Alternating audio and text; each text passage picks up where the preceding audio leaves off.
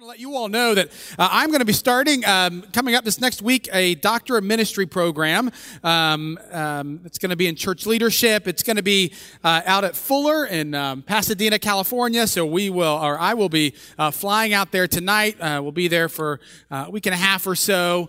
And so I'm very excited about it. The session has been very encouraging and supportive. And so I am thankful for this opportunity, and also would certainly covet your prayers, especially for my wife and for our 4 children, and as they are here alone. Megan is not quite as excited about this as I am, but she is encouraging and loving all the same. And so I'm looking forward to that, but just want to kind of give you all an update on that. It's about a 3 or 4 year program, so it'll be a little while, but just to kind of keep you up. If you have any questions, you can please let me know.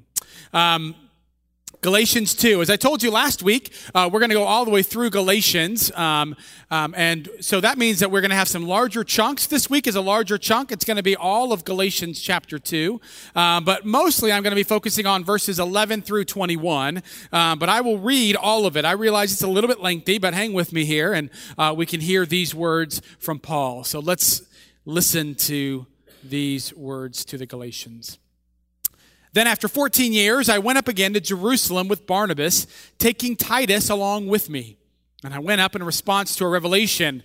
Then I laid before them, though only in a private meeting with the acknowledged leaders, the gospel that I proclaim among the Gentiles, in order to make sure that I was not running or had not run in vain.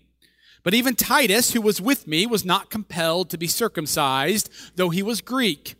But because of false believers secretly brought in, who slipped in to spy on the freedom we have in Christ Jesus, so that they might enslave us, we did not submit to them even for a moment, so that the truth of the gospel might always remain with you. And from those who were supposed to be acknowledged leaders, what they actually were makes no difference to me. God shows no partiality. Those leaders contributed nothing to me.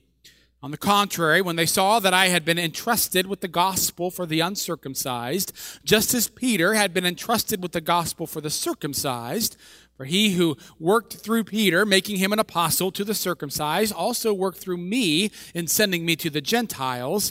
And when James and Cephas and John, who were acknowledged pillars, recognized the grace that had been given to me, they gave to Barnabas and me the right hand of fellowship, agreeing that we should go to the Gentiles and they to the circumcised. They asked only one thing, that we remember the poor, which was actually what I was eager to do. But when Cephas came to Antioch, I opposed him to his face, because he stood self-condemned. For until certain people came from James, he used to eat with Gentiles. But after they came, he drew back and kept himself separate for fear of the circumcision faction. And the other Jews joined him in this hypocrisy, so that even Barnabas, who was led astray by their hypocrisy. But when I saw that they were not acting consistently with the truth of the gospel, I said to Cephas before them all, if you, though a Jew, live like a Gentile and not like a Jew, how can you compel the Gentiles to live like Jews? Got it? Okay. We ourselves are Jews by birth and not Gentile sinners. Yet we know that a person is justified not by the works of the law, but through faith in Jesus Christ. And we have come to believe in Christ Jesus so that we might be justified by faith in Christ and not by doing the works of the law, because no one will be justified by the works of the law. But if in our efforts to be justified in Christ, we ourselves have been found to be sinners, is Christ then a servant of sin? Certainly not. But if I build up again the very things that I once tore down, then I demonstrate that I am a transgressor. For through the law I died to the law, so that I might live to God. I have been crucified with Christ, and it is no longer I who live, but it is Christ who lives in me. And the life I now live in the flesh, I live by faith in the Son of God, who loved me and gave himself for me. I do not nullify the grace of God, for if justification comes through the law, then Christ died for nothing. Brothers and sisters in Christ, this is the word of the Lord. Thanks be to God, and let's pray. God, we come to you this morning, hearing reports of how you have been at work around the world. And so we give you praise for that. Lord, we come to you this morning as well, having heard and understand the way that you are at work here in this community, the way that you are at work at Shepherd, and we give you praise for that. We know as well, Lord, that you are working in the hearts of those who have gathered this morning, and we give you praise for that. We pray, O God, that you would help us to understand what it means that we have received your grace. May we be a people, Lord, who live fully into that reality. But others may also be able to experience your grace. And I pray, Lord, that the words of my mouth, the meditation of all of our hearts, will be acceptable in your sight, O Lord, our strength and our Redeemer. Amen and amen. So you may have seen some of the research that came out earlier this week. It talked about the fact that apparently, if you watch videos of of kittens or of puppies, of small animals, that it increases your work productivity. Did anyone see that? That you are apparently in a little bit better mood and you just want to accomplish more things. And so it was kind of interesting, I thought. And so I thought maybe we could just watch videos for the rest of the time. And I was even going to say, would you prefer to watch videos of cute little animals or to hear me preach?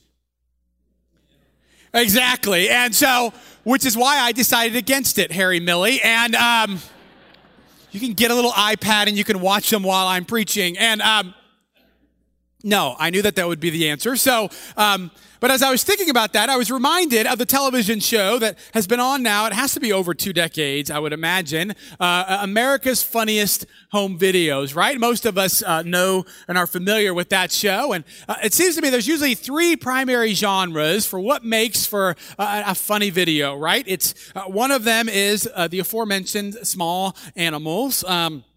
Secondly, small children or babies. That's always kind of something that captivates people. And then thirdly, I think it is video that shows people hurting themselves, right? So kind of like when we saw Scott ride down the hill and hit the tree.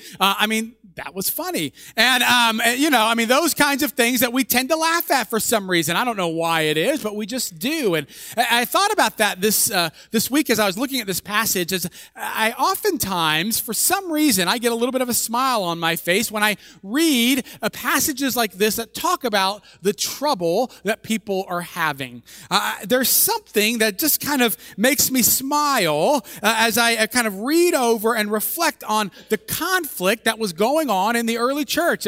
Here you've got Peter, a.k.a. Cephas, who's going up against Paul, right? And you can imagine it's in front of everybody. This is like a remarkably awkward town hall meeting, right? Where you have the 2 leaders are kind of going off on one another. You've got the First Presbyterian Church of Antioch that is clearly at odds with one another. You've got conflict, and there's just something, I think oftentimes we kind of think, wherever you are, whatever church you're a part of, if you're going through trouble, you think, well, maybe, this is the worst trouble ever, or maybe it's just us. And the reality is, a sad reality, but a reality nonetheless, is that churches, ever since they have begun, have had conflict.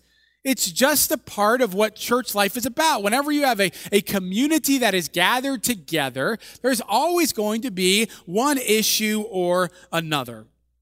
And so as we think about this passage, I want us to keep that in mind. But I don't want us to start this morning by looking at that particular conflict. We'll come back to it. I think it may be helpful for us to start actually with what comes later. Now, the end of this passage, I will admit, you may not be like this, but sometimes when I start reading stuff like this, my eyes start getting glazed over, right? And I start thinking about this cute little kitten that I had just seen in a video, and I have no idea what it is that I just read. Because sometimes, as Paul, especially, for me at least, as he starts getting into things, sometimes it's easy to kind of get lost. In fact, I told the staff on Wednesday morning that, it's never a good sign when you're reading a commentary and they say something like, it's really kind of hard to figure out exactly what Paul is trying to say here. It's a little confusing. And I always think, well, that's going to preach. Thanks a lot for that. But as I thought about it a little bit more, and as you kind of get through it, even through all the intricacies, and we can't go through all the details of this, I do think that we can kind of get the gist of what Paul is saying. one of the things that he's trying to do is he is differentiating between the law and grace.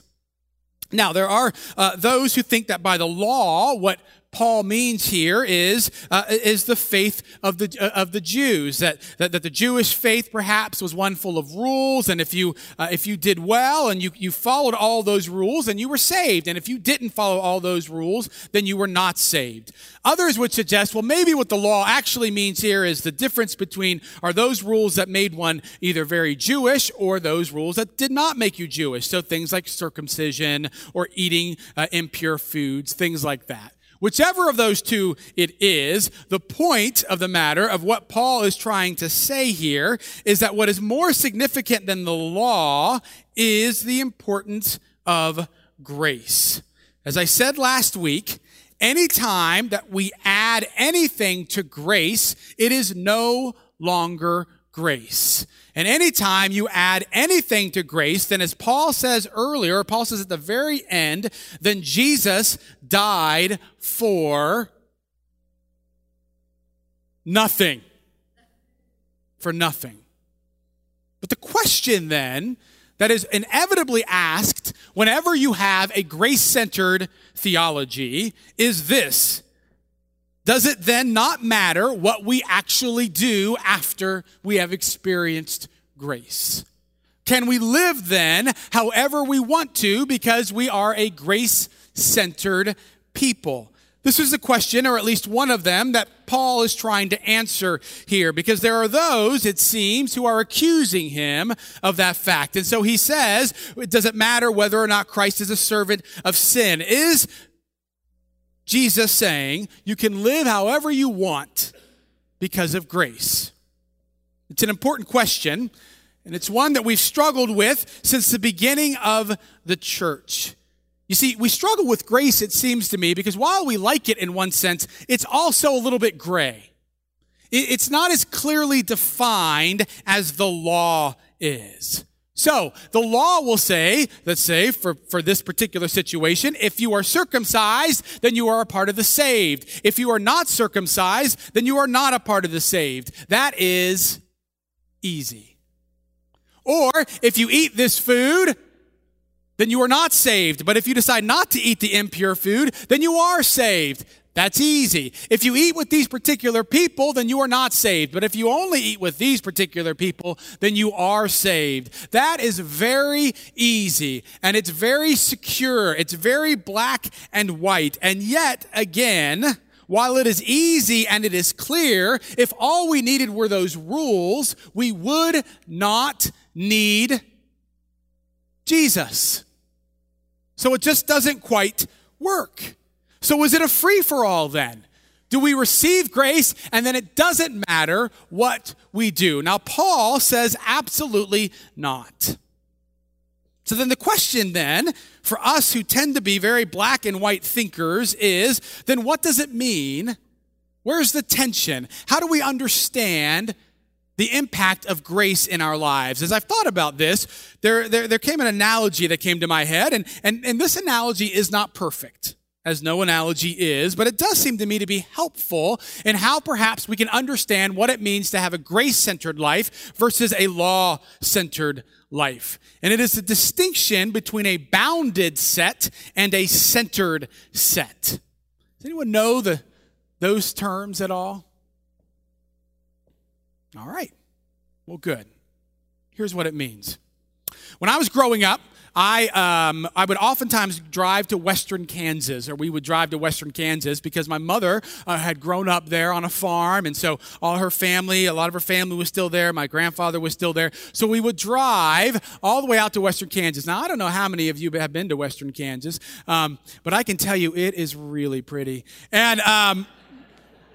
And that was very sarcastic. It is not that pretty. Here's western Kansas. You've got it's very flat. We get that. And then it's fences, and then it's cows, and then it's wheat. And then you go a little further, and then you see some more fences, and then it's cow, and then there's wheat. And if you go further though, Then you get to see some fences and some cows and some more wheat. And that's what it is again and again and again. And as a 10-year-old, kind of after seeing about 10 hours of this, it is absolutely excruciating. But one of the things I noticed as we were driving out on these long country roads was that every once in a while I would see something painted on the road. And what was painted there were things that looked like grates. Anyone ever seen that? Okay, a few of you. So I asked my mother, I said, well, why are these painted grates here? That seems very odd. And she said, okay, well, here's the reason. You see the cows over there? Yes, I see the cows. There's lots of them. You see the fences? Yes, mother, I see the fences. Well, of course, the farmers want the cows to stay close to them, right? And so they put up fences. Okay, that makes sense. But then if the fence breaks down and they're going and they get outside the fence and they have those grates. And so the cow, of course, will step on the grate and, well, ouch, hamburger. No, and then it can't go any further, right? So it works. But then the other thing that they do is then they begin to paint grates on there so that the cow thinks it's a real grate. And so then the cow doesn't actually go, right? This has nothing to do with anything, but I think that that's interesting, right? And so what I learned, right, from that was that cows are perhaps not the brightest of animals that we have, that people are fairly ingenious, and that farmers want to make sure that their cows stay close. And so they put up these things, paint, grates, but primarily fences all around to make sure that the cows stay close, to make sure that they don't get away. That is a bounded set. The fence is the framework and keeps everybody close to the farmer. But that's not the only way to farm. A few years back, I was reading a book that was talking about Australian farming. And what they said was the farms in Australia, the ranches there are so massive that it really makes no economic sense to try to put a fence all the way around. So what they do is they have one place from whence the cows can get water.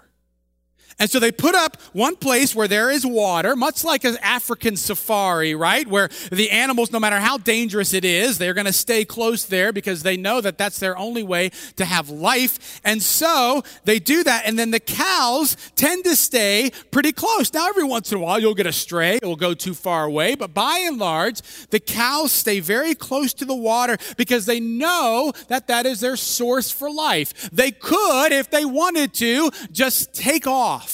But they know, most of them, that it would not end well for them. And that is a centered set. My point, it seems to me, is that if you want something that at least for me is helpful in trying to think this through, is that those with fences, that is the bounded set, that is living according to the law. Which means that you know, because you have all of these rules and all of these regulations, you have these fences, and the fence can be made up of things like circumcision, of things like how do you understand communion, of things like what kind of particular kind of church you go to, what brand you are, your particular theology. All those things can be a particular fence, and it's nice and clear. And the good news is that it's very secure. There's not much freedom in it, but at least you know exactly where you are, and you know where everyone else is as well. And that's living according to the law, it seems to me. You've got the rules, you've got the fence, and you know whether you're in and out or whether or not the person next to you is in or out. But I would suggest to you that what Paul is asserting here is more of a centered set, which means that we have the grace, we have the waters of baptism, the grace of Jesus that is there and that has drawn us in. And that as we begin to drink of the waters of grace, that there is something about us that wants to stay close to Jesus because we know that it is the source of life. Now, all of us will attest to that there have been times when perhaps we get a little bit further away from that water than we should. Maybe we have doubts. Maybe we have struggles physically, emotionally, spiritually, whatever it is. There may be times when we get a little bit further away and we may not see a fence and we may not know, well, what does this mean? Where are we? But the reality is that the waters of grace are always there, always waiting to be poured out upon us or to allow us to drink from them. And so it may not feel quite as secure as black or white, but it forces us then to trust in the grace of Jesus Christ. And this is a centered set, or what I would suggest to you to be a grace-centered. We stay close to Jesus, not because we are afraid that we're going to fall over the fence or break through the fence or be outside of the fence, but we stay there because we know that it is what is feeding our souls and our beings. But then it goes back to the previous question. Well, so then does it matter or does it not matter how we live? And again, Paul says, yes, it matters. We are called to live in a different way, but we don't do that because out of fear or anxiety that we're going to be on the wrong side of the fence. We do it, we abide, we get closer to Jesus because of the fact that we long to be with him. And the more that we are drinking from those waters, the more we begin to be shaped more and more like Jesus. And the more that we are around people who are around this same watering hole and we continue to drink together on this journey, the more we begin to be shaped like Jesus. The more we begin to read scripture and to say, well, if this is who Jesus has called us to be, and if this is where we are getting life, of course we want to try to follow what Jesus wants us to. But it looks different than simply always thinking, are we on the fence or are we on this side of the fence? And is that person in the fence or is that person outside of the fence? But the problem is that we and others like fences. And it is why, if you understand grace, it is always a bit controversial. Which brings us then to the first part of the passage. Because it seems that what has happened is that you have a church, First Pres of Antioch, who has been living up to this time grace-centered. But all of a sudden, you've got some people from the Jerusalem chapter of the Union of Fence Builders who come in. And they come in and they say to Peter and to others, wait a second, you've got the wrong people around this watering hole. This is not the way it is supposed to look. You are supposed to put up a fence between you. For them, it was circumcision. Again, it can be lots of different things, but you need to put up this fence so that these people cannot get to the same watering hole where you are. Otherwise, you are endangering yourself. But Paul, of course, was having none of it. Because you see, Paul understands that if in our personal lives we are called to be a part of this watering hole, if that's grace-centered, then it should also reflect in our communities as a whole as well, in our churches. That the question should not be, do you eat impure food or pure food? Have you been circumcised or not? With whom do you eat or not? The question is, have you drunk from the waters of grace? And if you have drunk from the waters of grace, then we want to be with you around Jesus the Christ. Because what Paul understands is as soon as you start putting fences up, what you are doing is you are saying that grace is not enough. What you are saying is that Jesus died for nothing. But we always have a tendency, it seems to me, to want to be comfortable and to see clear fences. Megan goes to Jim Livengood's Sunday school class usually, and she told me something he said a few months ago, and if this is not true, I apologize, Jim, so don't blame Jim for this. Blame it on me. And he said that oftentimes churches begin and they tend to be maybe perhaps more grace-oriented. And then the longer they go, they tend to become more rules-oriented, I think is what she said. What I would suggest, they tend to start becoming more law-like. There's a tendency to want to start adding more fences the longer you go. It's just kind of natural. And I think some of that is internal. Some of that is our own desire to know where we stand. But I think some of it is also external. I think sometimes there are external pressures on us. I thought about that. I think about that because ever since I got here, quite frankly, I've had several conversations with ZPC folks who have met with people who don't go to ZPC, who are other brothers and sisters in Christ from other churches. And my guess is that their motivation is pure and right. However, a part of the conversation oftentimes seems to be an assertion, a bit of a surprise that, well, you still go to ZPC. I'm kind of surprised that you would still go there. Or perhaps I'm surprised that you would still go to a church that, that like that and still fellowships with some of these other churches that we don't think you should. And there's this sense, and I'm going to be honest here, there's almost a sense of if you were really Christian, if your church was really Christian, perhaps you wouldn't be doing that any longer. There's almost a question of, should you put up a fence? And sometimes when we hear those things, our natural reaction might be, well, maybe we should put up a fence. But I want to encourage you instead, perhaps as your pastor and as someone who loves you and who loves this church, and I'll be honest with you, when I hear these stories, it makes me incredibly angry. But my encouragement is not to get angry, because I don't think that's the right reaction. My encouragement is to remember that a people who lead with grace are a people who are more interested in helping people get to the watering hole of the grace of Jesus than we are with putting up fences around one another.